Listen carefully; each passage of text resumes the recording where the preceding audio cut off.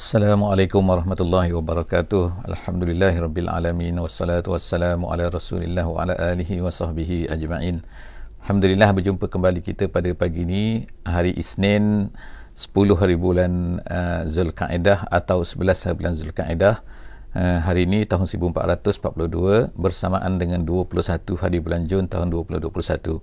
Hari ini insya-Allah kita akan bersama-sama bertadabbur, membaca, insya-Allah melihat, merenung apakah yang disebutkan oleh Allah Subhanahu wa taala di dalam muka surat yang ke-63. Hari ini insya-Allah kita akan bersama-sama di muka surat 63, iaitu daripada surah Ali Imran ayat 101 sehingga ayat 108. 101 sehingga ayat 108. Jadi diharapkan kepada semua sahabat-sahabat yang bersama-sama dengan kita, yang sedang menonton, yang sedang melihat tadabbur ini, yang bersama-sama dengan tadabbur ini, insya-Allah untuk membuka mushaf, insya-Allah jika sesuai keadaan sesuai untuk berbuat demikian. InsyaAllah moga-moga Allah SWT akan menjadikan Al-Quran ini sebagai panduan kepada hidup kita sentiasanya, insyaAllah. Hari ini kita akan melihat beberapa perkara, iaitu sambungan daripada apa yang telah kita baca sebelum daripada ni, iaitu muka surat 62. Allah Subhanahu Wa Taala hujung ayat 62, muka surat 62, minta maaf. Allah Subhanahu Wa Taala menceritakan satu keadaan di mana satu ketika beberapa orang sahabat ni daripada kaum Ansar, iaitu daripada Aus dan juga Khazraj. Mereka ni kelihatan berbaik-baik, ramah mesra, rapat hubungan dan sebagainya. Lalu pada ketika itu, lalulah beberapa orang Yahudi, dan orang Yahudi ini geram melihat baiknya orang-orang Aus dan Khazraj ni. Sedangkan sebelum daripada Muhammad ni datang ke Madinah, cerita ni cerita di Madinah, bila sebelum daripada Muhammad ni datang ke Madinah, mereka ni bergaduh dan pernah sampai kepada satu keadaan di mana mereka telah berperang di antara satu sama lain yang dahsyatnya, yang dinamakan sebagai peperangan Bu'as. Jadi orang Yahudi ingin, orang Yahudi di Madinah tu mahu supaya orang-orang Aus dan Khazraj ini, yang merupakan penduduk asli Madinah ini, sentiasa berperang dan memerlukan kepada mereka. Jadi mereka ni support, sebahagian daripada Yahudi ni support Aus, dan sebahagian daripada mereka ni support Khazraj. Jadi keadaan ini menyebabkan mereka ni dengki, mereka tak suka berbaik-baik ni. Lalu mereka pun cubalah mula menanamkan bibit-bibit untuk menjadikan supaya Aus dan Khazraj ini bergaduh semula. Maknanya kembali kepada kufur, kembali kepada peperangan, kembali kepada bergaduh dan sebagainya. Jadi inilah yang disebutkan oleh Allah Subhanahu Wa Taala. Lalu memang hampir-hampir berlaku apa yang diinginkan oleh orang-orang Yahudi ni. Lalu mereka pun hampir-hampir nak berperang. Jadi tiba-tiba ayat ni turun mengingatkan mereka kembali bahawa mereka dulu adalah begini, dan kemudian tiba-tiba adakah kamu ni nak patuh, nak ikut kepada orang-orang kafir ni, orang-orang Yahudi ni.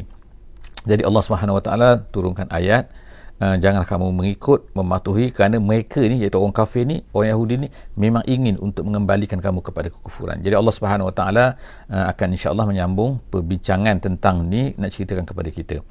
Ayat ini, ayat 101 insya-Allah yang akan kita baca insya-Allah. A'udzubillahi minasyaitonirrajim. Wa kaifa takfuruna wa antum tutla alaikum ayatullahi wa fiikum rasuluh. Wa may ya'tasim billahi faqad hudiya ila siratin mustaqim.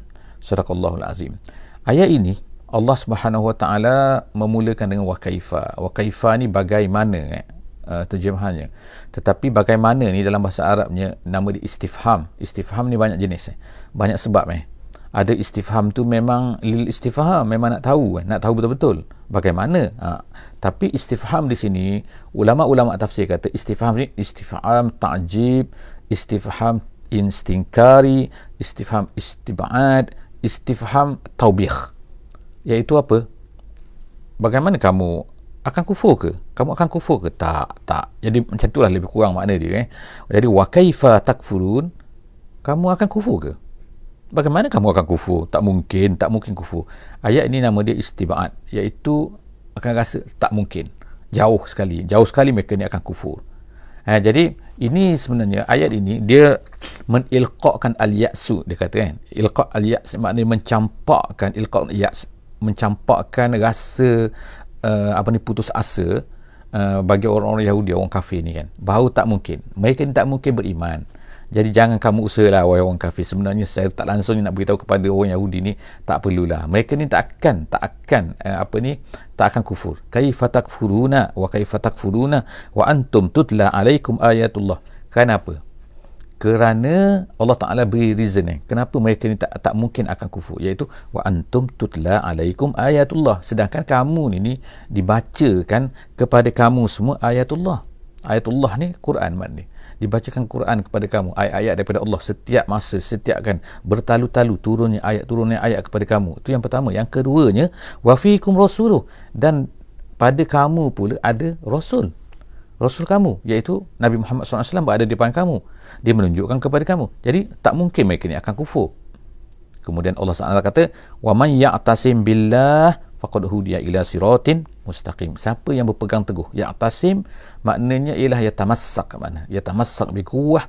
Siapa yang berpegang kuat-kuat kepada, ya'tasim billahi, berpegang kuat kepada Allah Subhanahu Wa Taala, iaitu Islam, berpegang kepada Islam dengan betul-betul, faqad hudiya ila siratin mustaqim, dia akan ditunjukkan, sesungguhnya dia telah ditunjukkan ke jalan yang benar. Jadi dalam ayat ini yang kita boleh lihat, kita boleh tadabbur daripada ayat ni ialah apa? Iaitu kalau ada dua perkara ni, maka kita ni akan terpelihara daripada kekufuran. Iaitu apa? Yang pertama sekali ialah sentiasa membaca ayat Allah, menjadikan ayat Allah ni sebagai panduan hidup kita. Itu yang pertama kan, wa antum tutla alaikum ayat. Of course lah kan, kita sekarang bukan sahabat Ayat ni memang menceritakan tentang kehebatan sahabat, kelebihan sahabat, kerana mereka ini berpegang kepada turun ayat di hadapan mereka. Jadi kita pula takkanlah kita tak dapat perkara tu kan. Jadi Allah Subhanahu Wa Taala memberikan kepada kita Al-Quran. Jadi apa yang kita sedang buat sekarang ni, iaitu kita sedang membaca Quran. Jadi kalau sesiapa yang membaca Quran dan sesiapa yang berpegang kepada Al-Quran, sesiapa yang memahami Al-Quran tu, maka dah dilulus. Yang pertama, syarat yang pertama settle. Yang keduanya, wa fiikum rasuluh, pada kamu ni ada rasul. Jadi apa artinya tu? Iaitu berpegang kepada sunnah. Jadi sesiapa yang berpegang kepada Quran, memahami Quran, membaca Quran, sentiasa bertadabbur Quran, maka dia telah lulus syarat pertama. Yang kedua, dia bersama-sama dengan hadis Nabi SAW. Jadi orang yang macam ni, dia selamat insya-Allah. Jadi Allah Subhanahu Taala sebut lagi, wa man ya'tasim billahi, siapa yang berpegang kepada Allah, yang berpegang kepada Islam. Jadi artinya apa sini? Iaitu berpegang kepada Islam. Siapa yang nak selamat, siapa nak mendapat hidayah daripada Allah Subhanahu Taala, dia akan berpegang kepada Islam. Dah 3 syarat sekarang. 3 perkara lah kita simpulkan daripada ayat ni. Iaitu orang-orang yang berpegang kepada Quran, memahami Quran, siapa yang pegang kepada sunnah, siapa yang pegang kepada Islam, maka selamat dia insya-Allah. Tak mungkin ada orang akan dapat mengkufurkan dia, menarik balik, keluarkan mereka. Jadi oleh itu, marilah sahabat-sahabat semua, kita berpegang kepada Quran, kita cuba faham Quran, kita cuba faham sunnah, belajar sunnah insya-Allah, walaupun sedikit mengikut kemampuan kita insya-Allah, tapi kita tak terus belajar. Dan yang ketiga, berpegang kepada Islam. Ayat seterusnya, ayat 102, ya ayyuhallazina amanu taqullah. Allah Subhanahu Wa Taala menyeru kita semua, wahai orang yang beriman, wahai orang yang beriman, bertakwalah kamu kepada Allah, bukan sekadar takwa tapi haqqa tuqatih, bertakwa dengan sebenar-benar takwa. Jadi sebenarnya bila turunnya ayat ni, maka terdapatlah di kalangan para sahabat ini yang merasai susah lah kan. Sebab apa? Sebab haqqa tuqatih, dengan sebenar-benar takwa, maknanya kalau takwa yang tak benar-benar takwa tak jadi. Apa maksud takwa ni? Maknanya ialah sentiasa taat kepada Allah, sentiasa bersyukur kepada Allah, sentiasa mengingati Allah. Hati manusia kadang-kadang tak mampu. Jadi setengah daripada sahabat ni pergi mengadulah kepada Nabi SAW. Kami tak mampu ya Rasulullah, kalau macam ni kan kena bertakwa, kalau bertakwa sikit-sikit tak cukup, kena bertakwa benar-benar takwa. Allah Ta'ala hanya terima benar-benar takwa, jadi kami tak mampu. Lalu menurut setengah ulama tafsir, dia kata ayat ini kemudiannya telah dimansuhkan dengan satu ayat lain, iaitu apa? Ayat fattaqullah mastata'tum, bertakwalah kamu kepada Allah sekadar kemampuan kamu, mengikut kemampuan kamu. Maknanya kamu adalah cuba habis-habis tenaga, habis-habis mampu untuk bertakwa kepada Allah. Setengah ulama kata ayat ini dinasahkan, tapi setengah ulama lain kata tak, dia tak dinasahkan, cuma dia adalah mengcomplete each other. Maknanya ayat bertakwalah kamu sekadar kemampuan kamu itu adalah nak menafsirkan apa yang Allah Subhanahu Wa Taala sebutkan di sini, iaitu Allah Taala sebut sini apa? Bertakwalah dengan sebenar-benar takwa.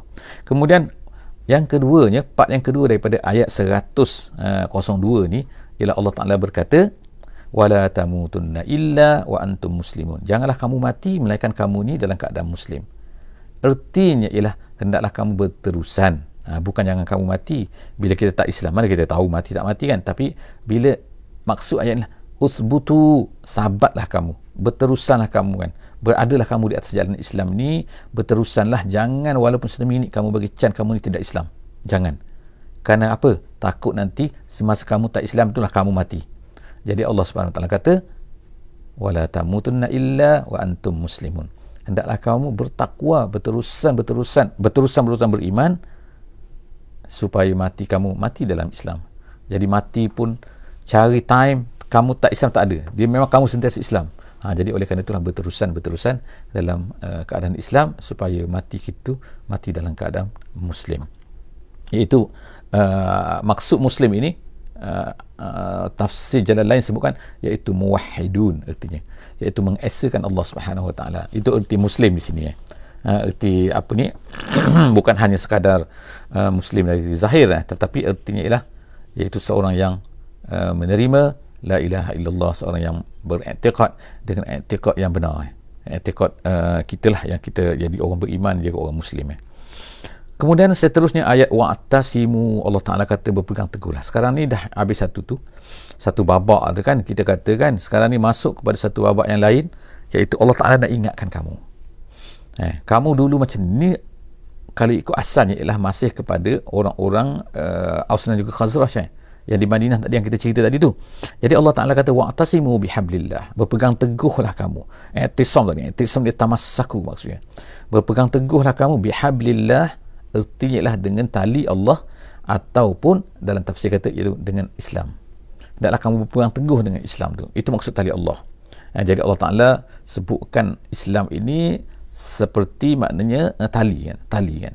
Kenapa? Kerana dialah yang menghubungkan kita dengan Allah Subhanahu Wa Taala. Islam lah kan. Kalau kita ni tak ada Islam, habislah kan kita kan hubungan. Atau juga maknanya ialah ini Allah Ta'ala berikan kepada kita ni supaya kita berpegang kepada Islam sama-sama, seolah macam tali kan. Siapa yang nak kepada Islam, artinya dia ni adalah bersatu, kita ni sama-sama kan, dalam berpegang kepada satu benda yang sama. Jadi jami'an, Allah kata semua sekali hendaklah berpegang teguh dengan Islam tu. Kemudian Allah kata wala tafarraqu, ni larangan, ini suruhan, ini larangan. I'tisam, pegang kepada Islam, dan kemudian jangan berpecah belah. Wala tafarraqu, jangan berpecah. Maksud tafarraqu ni lah iaitu berpecah belah selepas daripada Islam. Kalau dah Islam dah, kemudian kita, kenapa kamu ni tiba-tiba berpecah belah? Kamu nak bergaduh sama-sama kamu kan? Kamu nak orang ni kata macam ni, orang kata macam ni kan? Tapi berbeza dengan berbeza pendapat. Berbeza pendapat lain.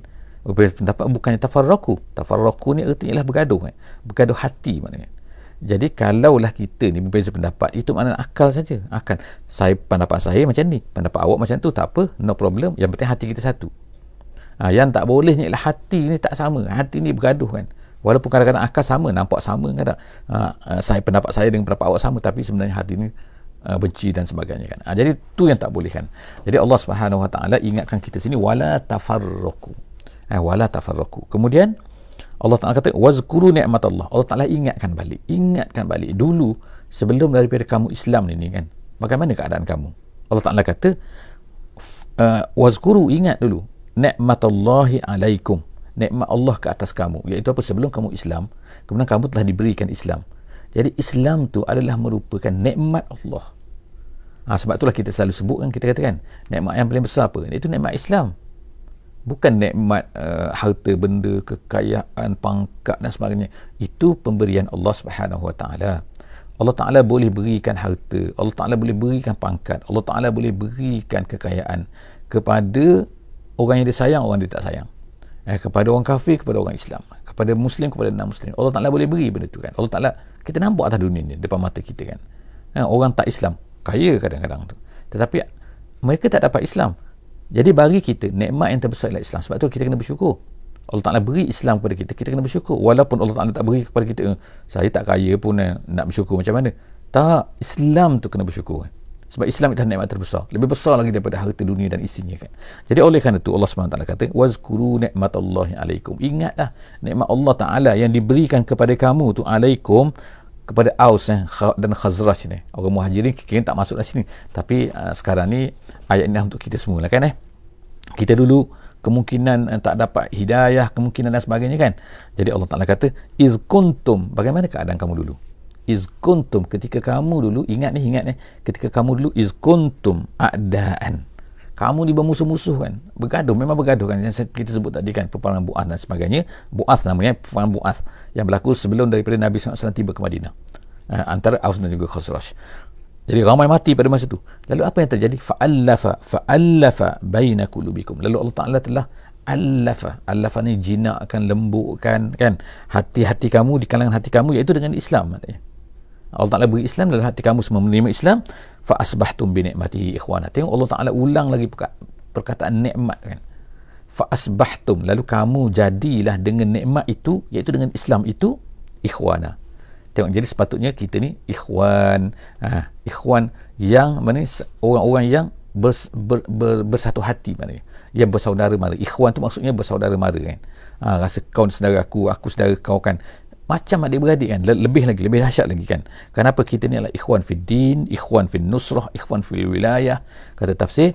Jadi maknanya mereka semua tu telah menjadi ikhwan ikhwana, bersatu bersama-sama adik-beradik. Wa kuntum ala, Allah Ta'ala ingatkan lagi, dulu kamu ni macam mana dulu, wa kuntum, kamu dulu macam mana, Aus dan Khazraj wa kuntum ala syafa hufratin, syafa ni tebing, hufratin ni lubang minan nar, maknanya neraka, lubang neraka. Kamu duduk tepi tu nak jatuh kan, tunggu mati saja masuk neraka kalau kamu dulu kufur kan. Jadi Allah SWT kata, kamu dulu duduk tepi tebing tu, fa'anqazakum minha, lalu Allah Ta'ala telah selamatkan kamu. Ni ingat sikit kan, Allah Ta'ala selamatkan kamu kan. Kalau tak, kamu jadilah orang-orang yang masuk neraka semua kan. Tapi kita lah ni nak cerita ni kan, kita lah kan Allah Ta'ala selamatkan kita kan. Dulu kita ni tak tahu Islam, mungkin zaman dulu kan, nenek moyang kita dulu kan, tu sebelum daripada kedatangan Islam, macam mana hidup mereka kan, kufur kan. Lalu Islam datang, kita kena rasa itu nikmat yang Allah Ta'ala berikan kepada kita. Allah Ta'ala selamatkan kita. Kadzalika yubayyinullahu lakum ayatihi la'allakum tahtadun. Macam itulah Allah Ta'ala kata, dia telah menyerangkan kepada kamu tanda-tandanya, ayat-ayatnya, sehingga kita nampak, sehingga kita menerima Islam. La'allakum tahtadun, moga-moga kamu ni dapat petunjuk daripada apa-apa tanda yang telah Allah Ta'ala berikan kepada kamu. Seterusnya kita akan baca ayat yang ke-104 insya-Allah. Wal takum minkum ummah, dan hendaklah ada satu golongan, sebahagian daripada kamu, minkum ummah, satu kumpulan, satu grup, satu kumpulan. Allah Subhanahu Wa Ta'ala sebut sini ialah dia katakan sini hendaklah ada sebahagian daripada kamu, tapi terjemahan sebahagian daripada kamu ni ada perselisihan ulama sikit. Kenapa? Asal makna minkum ni ialah daripada kamu, sebahagian daripada kamu.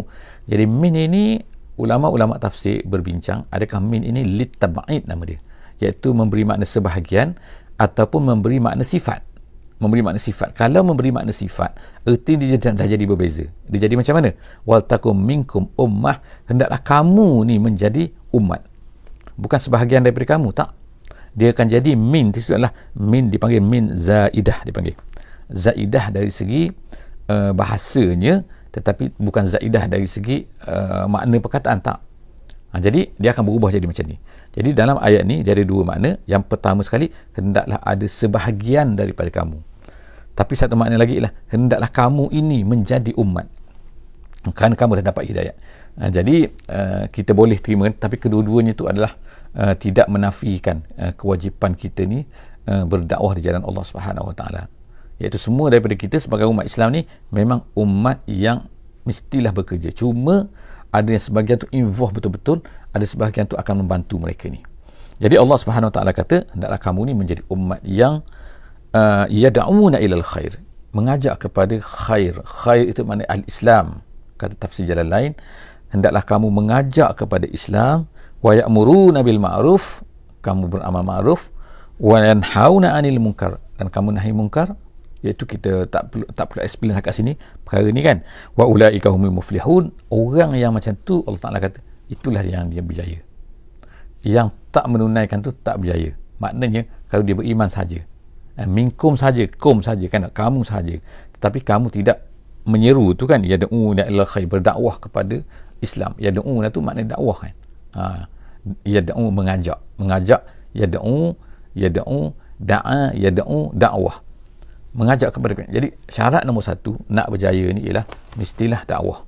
Yang keduanya, syarat yang kedua ialah amar ma'ruf. Syarat yang ketiga ialah nahi mungkar. Itu adalah tambahan kepada sifat kamu sebagai orang beriman. Sebab beriman ni baru mencukupi syarat yang pertama. Itu of course lah dasar utama kan. Tapi Allah Ta'ala sebut lagi kan, 3 sifat lagi untuk kamu ni berjaya, ialah dakwah, amal ma'ruf dan juga nahi mungkar. Seterusnya Allah Ta'ala kata wala takunu. Sekarang ni Allah sebut kan wala takunu, maknanya jangan kamu jadi macam mana? Jangan jadi macam mana? Allah Ta'ala nak kamu ni jadi macam ni, tapi jangan kamu jadi macam ni. Jangan jadi macam mana? Iaitu wala takunu kallazina tafarraqu wakhtalafu min ba'di ma ja'ahumul bayyinat.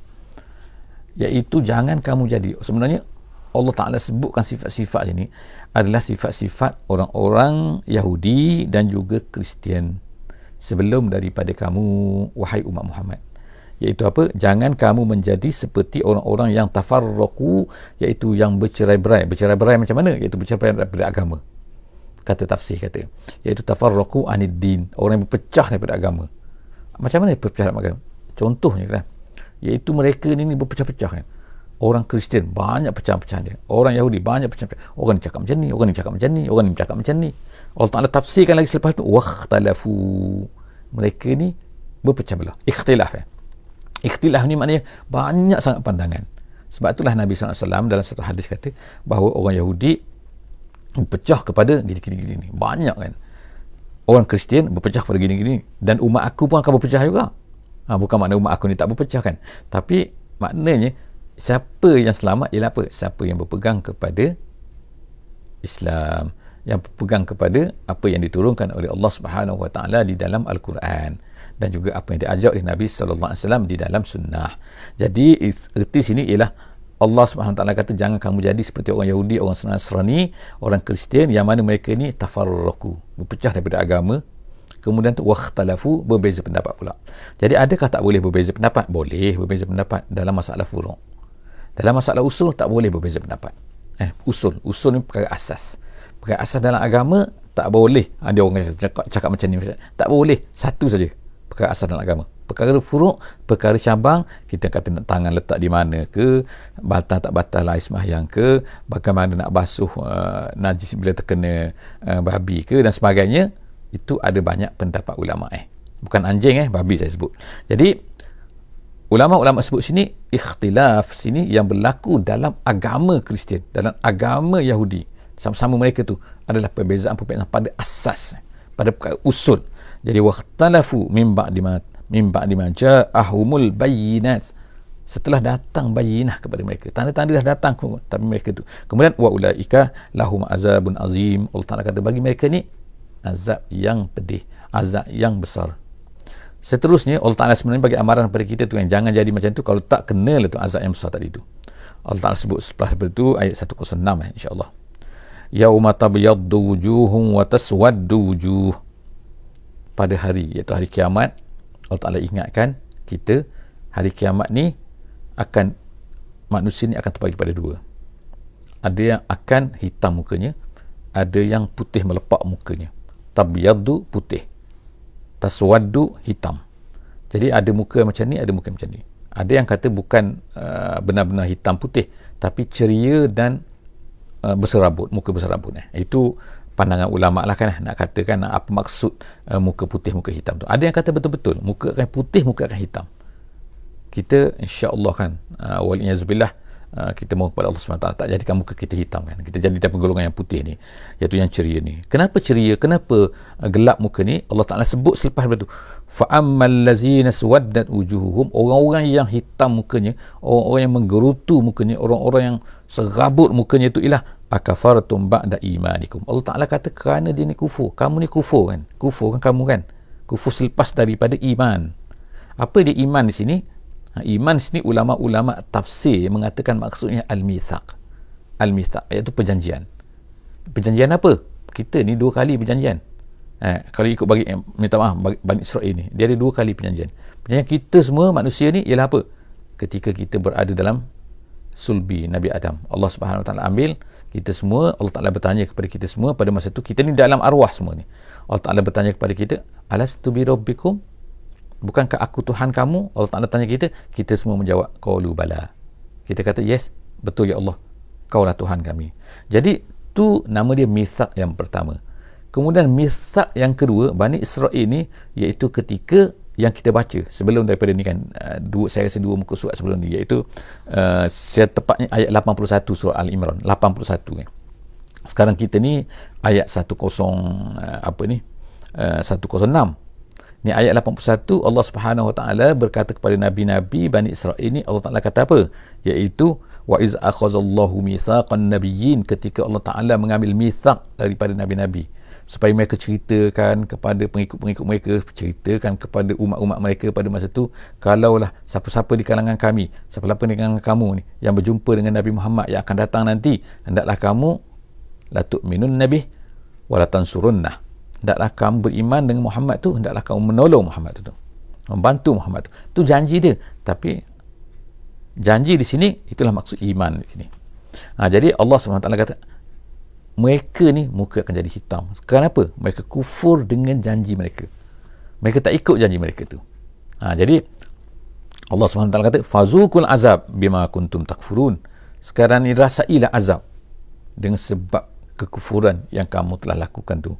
Kekufuran kamu iaitu kamu telah tidak menunaikan janji kamu untuk beriman dengan Nabi Muhammad, untuk membantu Nabi Muhammad. Jadi bayangkan ayat ini turun dalam keadaan maknanya orang Yahudi ada di situ. Allah Ta'ala turunkan ayat ini nak ceritakan, tengok kan, wahai orang Yahudi, dengar ni Yahudi, ayat ni dibaca, mereka faham ayat Quran ni kan.